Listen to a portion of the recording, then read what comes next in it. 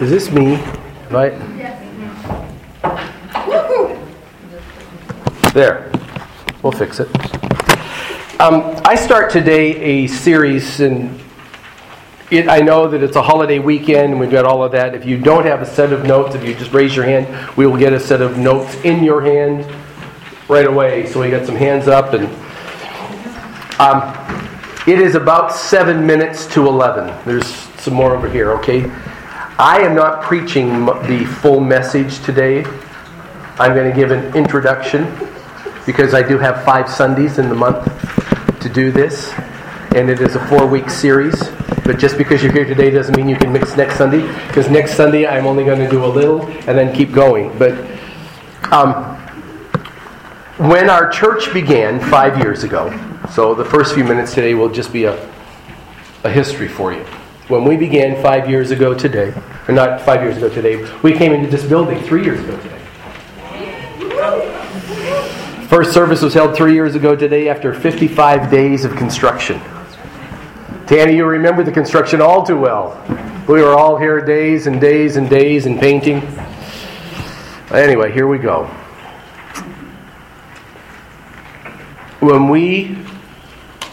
Because it was 5 years ago this morning, that we were sitting in a hotel room in Seattle. And we were getting ready to spend the day together. Jane had been getting dressed and was doing her makeup, and she came out. I was sitting on the edge of the bed, and she said, "If I said yes to us starting a church, how long would it take you?"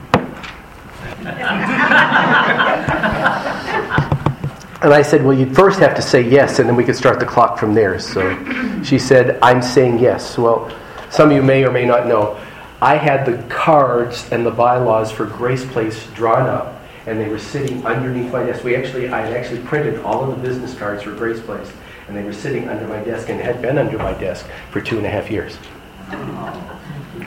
Grace Place had already been named. Everything was already done. And that was on the first Sunday of September. Her birthday is the end of the month. On the 29th of September, after 10 buildings, we signed the lease for 3 years on a little blue building at 56th and Proctor. And the countdown started. And the countdown culminated with the first service being on November 11th, 5 years ago. That's how long it took. But when the church began, I said we're going to do something unique. And I've had pastors all over the country tell me, you can't do it, you can't sustain it. You just can't do it. You can't live on how you say you're going to live. It's not possible. It's not going to be done. You just can't do it. What was unique was I said that we weren't going to take an offering. I wasn't going to pass the plate. It was going to be something that we would not do. I said, "God, here's the deal. I will not pass the plate until you stop blessing." So you notice it in the bulletin. First of all, the definition of who we are and what we are is always printed on the back page. Grace Place, in essence, is a family of believers on a journey called faith. So that's who we are. That's what we do. Jane wrote that statement of being and purpose. That's it. That's who we are. But on the inside of your bulletin, there's a page printed on that's entitled Tithes and Offerings, right? On the inside of Tithes and Offerings, here's what it in essence says. No offering is going to be taken today. Grace Place is supported by the faithful gifts of obedient people. That's it. I'm going to fix this. Okay. And we haven't in 5 years. We've taken offerings for missions a couple of times. But we do not take offerings. If you're a guest today, there won't be a plate passed. There are 4 boxes located, 2 in here, 1 in the commons, and 1 in the centrum. That's it. That's how we operate. I am committed to that, but that doesn't mean that I'm not committed to teaching and preaching and believing in obedience. But if I'm going to believe in obedience, then I have to lay the groundwork of what obedience is and what you need to be obedient to. So once a year, I spend a few weeks on giving, but I approach giving in a pretty entirely different way. You're not going to hear a message this week on why you should give to God. In a couple of weeks, I'm going to do a message on the elements of giving and how you give to God. Today, I want to begin this series by talking about legacy.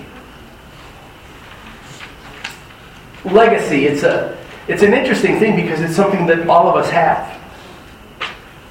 You have received it and you're going to pass it on. What is it? Well, let me give you the definition of a legacy. A legacy is defined as money or property. Anybody want some money from somebody? Okay, I'm just asking. It's money or property that is bequeathed to another through the process called a will. Or, it is something handed down from an ancestor or a predecessor from the past. That something is not defined in money or property. It is something outside of money or property. Legacies are rare. They're even special gifts. They have to come from person to person. You heard about the lady in New York City that died and left her entire fortune to her dog. Because she didn't have anybody else in the world to leave it to. Hello! The interesting thing about a legacy is that it is something that is moved from one generation to the next generation. Let me repeat that again. A legacy is something that moves from one generation to the next generation. If you have your Bibles, you can turn to Proverbs chapter 13, verse 22.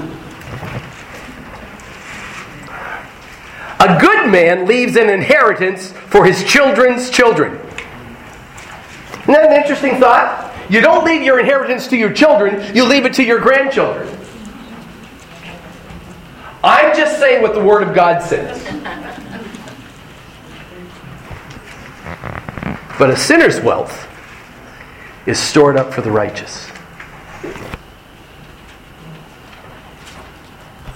Today, we're dealing with legacy. I am living to leave a legacy. And you are too. A legacy, it's not so much the money or the property. A legacy is more of what we do by habit and rote. It's what we teach. It's what we instill. It is the moral fiber and fabric. It is indeed, could even be called character. But it seems like today character doesn't count for much. I want you to listen. This is taken from Chuck Swindoll, who is one of my favorite authors. He says, to put it candidly, you can sleep around and still be a good brain surgeon. You can cheat on your mate and have little trouble practicing law.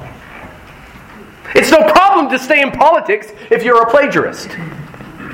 You can be a successful salesperson and cheat on your income tax.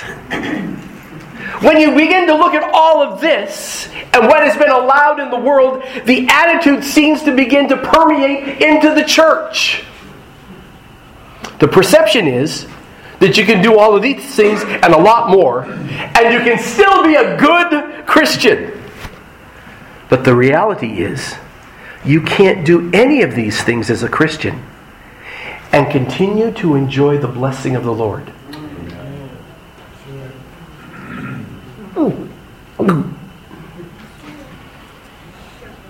2 Peter chapter 1, verse 5. And besides this, I want you to give all diligence. That means take everything that's in you. Muster up all of the purpose, all of the strength, and all of the energy that you can. Purpose within you that you should add to your faith virtue.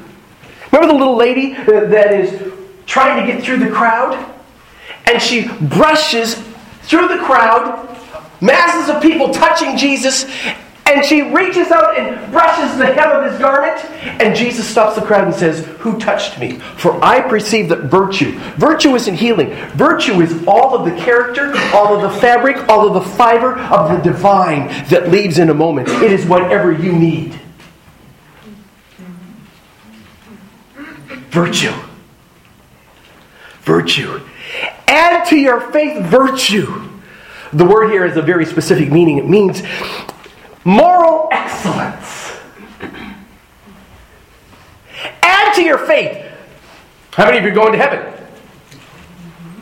Yeah, everybody in the house. Add to your faith moral excellence and character.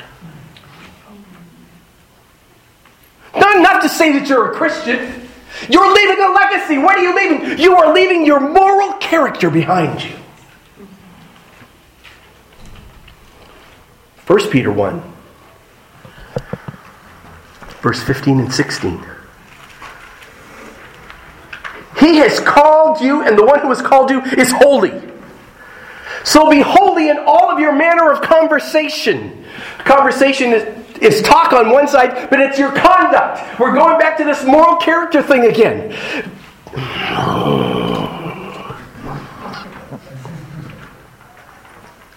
We have confused two things in our language of the 21st century. There is a significance, there is a vast difference between having a reputation and having moral character. Reputation is what you're supposed to have, and reputation is what you're supposed to be. Character is what you really are. Reputation is what you have when you come to a new community. Character is what you left in the old.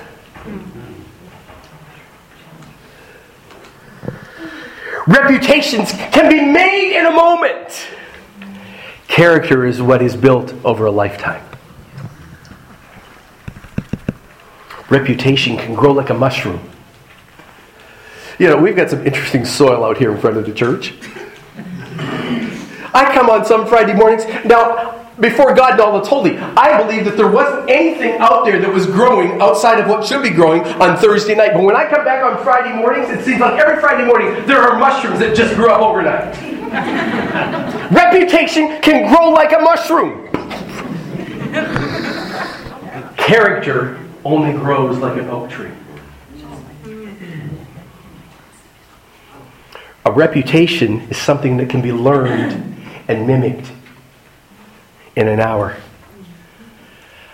Character is what comes to light over the years.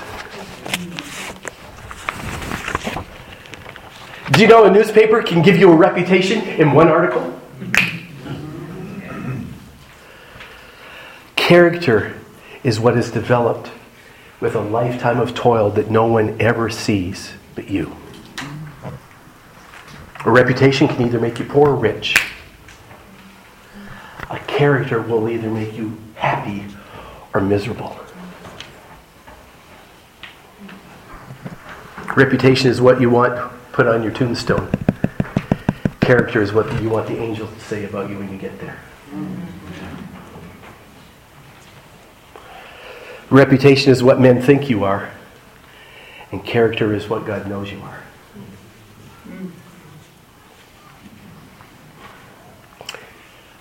I'm going to give you the most profound question I've ever asked. Maybe the most profound question I've ever asked in 35 years of pastoring, just not in the 5 years Grace Place has existed. What kind of legacy do you want to leave behind you? How do you want others to remember your life? Do you want them to remember you based on your reputation? Or do you want them to remember you based on your character?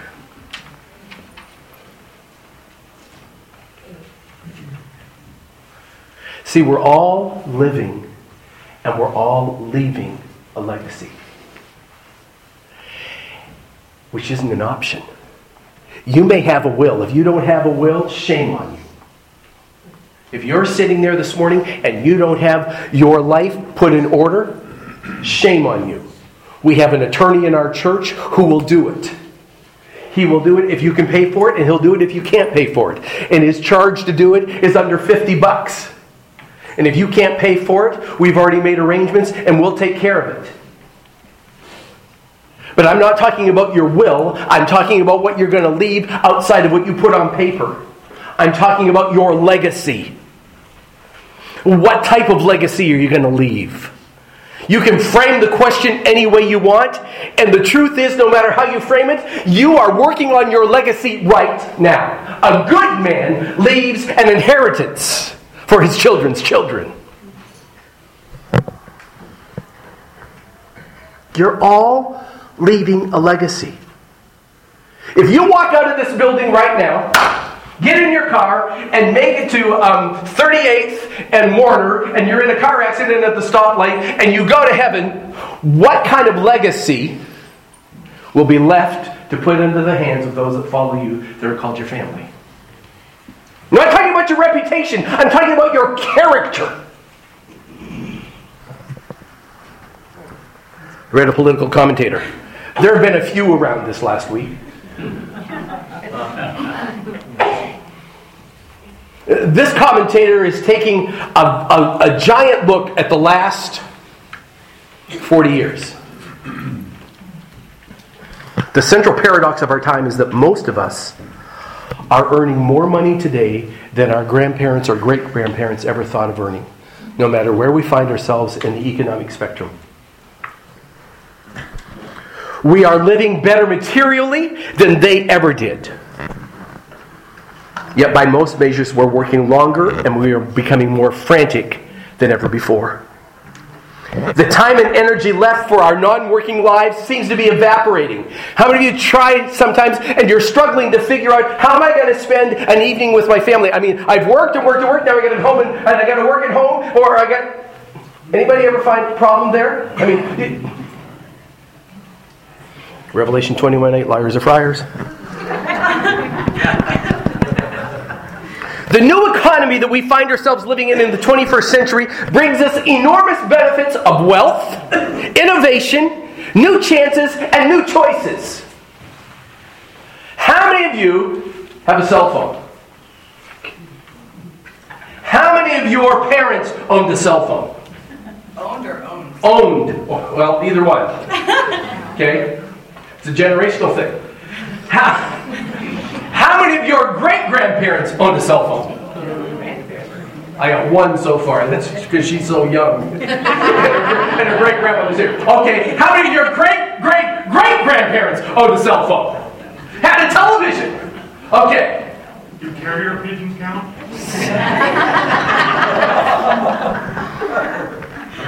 We have enormous benefits from the time that we live in, just because we were born and we're living in the 21st century. But absorbing and keeping up with all that is around us, we find ourselves facing a huge deficit, and the deficit is that there is an erosion of family and family time.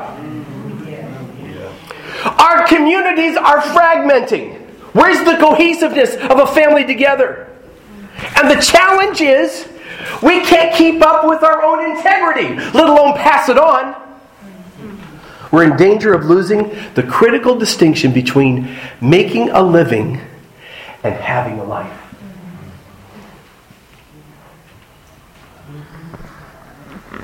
Richard Lamb was the former governor of Colorado. Future historians are going to take a look back, and they're going to attribute multiple factors of why there was a decline of the America that we grew up with. But they're going to be led by the failure, one single failure, and that is the failure to replace ourselves with enough stable children born in enough stable families that have the ability to pass on stability to the next generation. There is a crisis in generational legacy.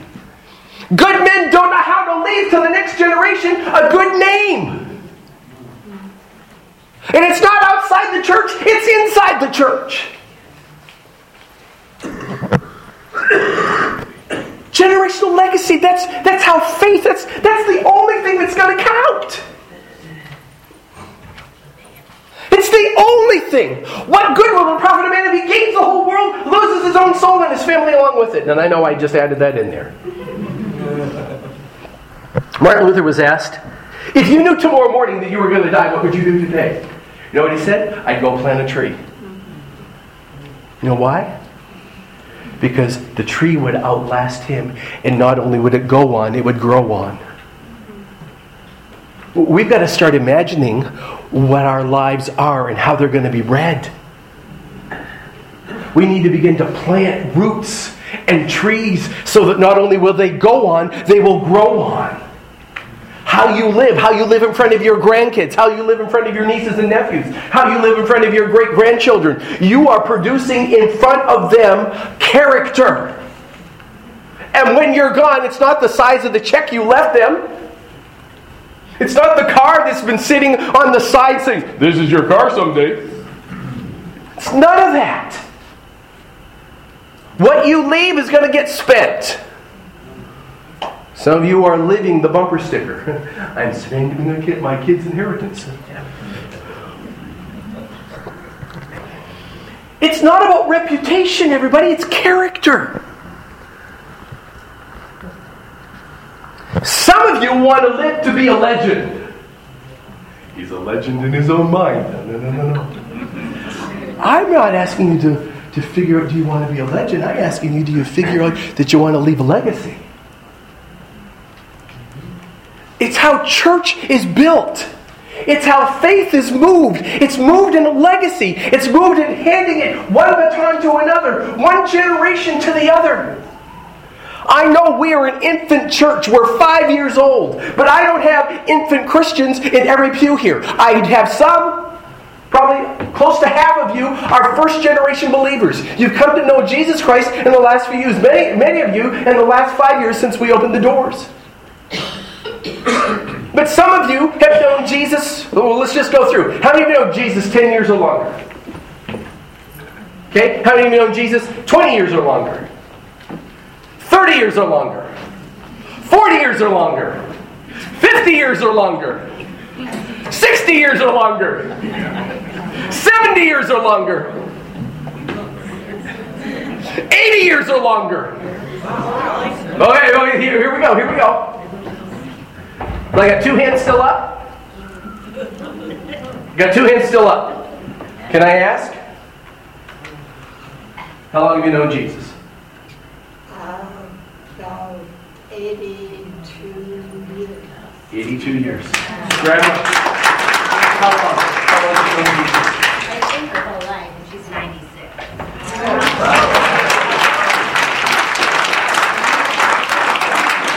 Okay, now let's do the generational thing here for a second.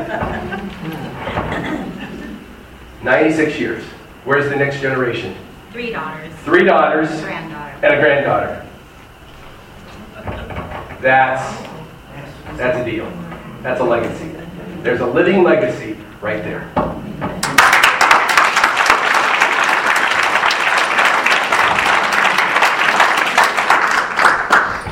If you're working on a legend, it can go up or down and become good or bad. Max Jukes. He didn't believe in religion, married a girl who didn't believe in religion either. They formed a union, and from their union, the descendants, from the late 1600s to now, 1,026. Studies showed that 300 of that 1,026 died prematurely. 100 spent time in the penitentiary. 190 of them became prostitutes and drug lords. 100 were drunkards. And they cost the state of New York, where their homestead was, hundreds and hundreds and hundreds and hundreds and hundreds of thousands of dollars. There was another guy from the same time period. His name's Jonathan Edwards. He believed in God and married a Christian woman. And they trained and developed in like manner children of like character. From that union, 729 descendants were studied. 300 were preachers. 65 were college professors. 13 university presidents. 6 became authors. 3 U.S. congressmen. And 1 the vice president of the United States. And they cost the state nothing. Legacy? Legend. It really boils down to one more thing. There's a difference between conviction and preference. Do you know that the United States Supreme Court will defend your convictions and they will waffle with your preference? A preference It's a strong belief. It's a very strong belief. It is sometimes held with great strength and fervor. There are people who will give their entire lives for a preference. They'll give all of their wealth and their wheels to their preference. They'll get people to believe in their preference. They'll teach their children about their preference. And the Supreme Court will rule time and time again, it was just a preference. Because a preference will change depending on the circumstance. Preferences change on circumstance. Preferences can change on peer pressure. If your beliefs are such that other people will stand with you before you stand, it's a preference. Family pressure, lawsuits, jail, threat of death. Those are preferences. People don't die for preferences. People die for beliefs. A belief doesn't change because your conviction doesn't change in circumstance. Story is told in the Old Testament of Daniel and his friends. Hebrew names, Babylonian names. You know them better by their Babylonian names of Shadrach, Meshach, and Abednego. If they had preference, they certainly wouldn't have gone the wayside. They had belief and conviction. So much so that Daniel goes into a lion's den and the 3 Hebrew children walk around in a furnace. O king, live forever. You can do what you choose, and whether we die or live makes no difference. Because at the end of the day, if our God wants us to live, you can't make the furnace hot enough. We're going to live. Daniel says, O king, that you would live forever. When you blow the trumpet, you can have everybody else in the kingdom bow. I'm not going to bend, bow, or break. I'm going to stand. If it's a preference, those things don't happen. Preference. I did some research and I'm going to be done. The story is told of one of our early church fathers. You got to be involved in church history to know who this guy. He was the Bishop of Alexandria in Cairo, outside of Cairo. Alexandria in Egypt was one of the 5 centers of Christendom, Jerusalem being the head. As Christianity spread, 4 other cities became dominant, and there was a bishop put over each of those cities. Athanasius became the Bishop of Alexander. There was a guy who was just a priest who believed that Jesus was nothing more than just another man that had done really good and was not the incarnate Son of God. He started a heresy. That heresy grew, was widely accepted. As a matter of fact, Constantine goes ahead and says, won't you just let him and his people worship? It's not a big deal whether they believe that God's Son divine in Jesus Christ or not. And he said, no, he gets exiled 5 times and banished from being able to practice faith in Egypt during the time that he was appointed bishop. Constantine, who made Christianity the religion of all of the Roman Empire, dies. A new emperor finally summons him by the name of Theodosius. He rebukes him, reproves him, and says, just let these people be, don't fight them anymore. And here was the quote from the Emperor Theodosius. Don't you realize that the whole world is against you? The father of the church proudly stood and said, then I'm against the whole world. And with that heresy was put down. Because one man had just not preference, he had conviction. One man had just not a reputation, he had character. I don't know where this legacy thing is going to go with you, but you're doing it today. What do you see? The only thing that you're really going to ever pass on to your family is what you've got in your hand right now.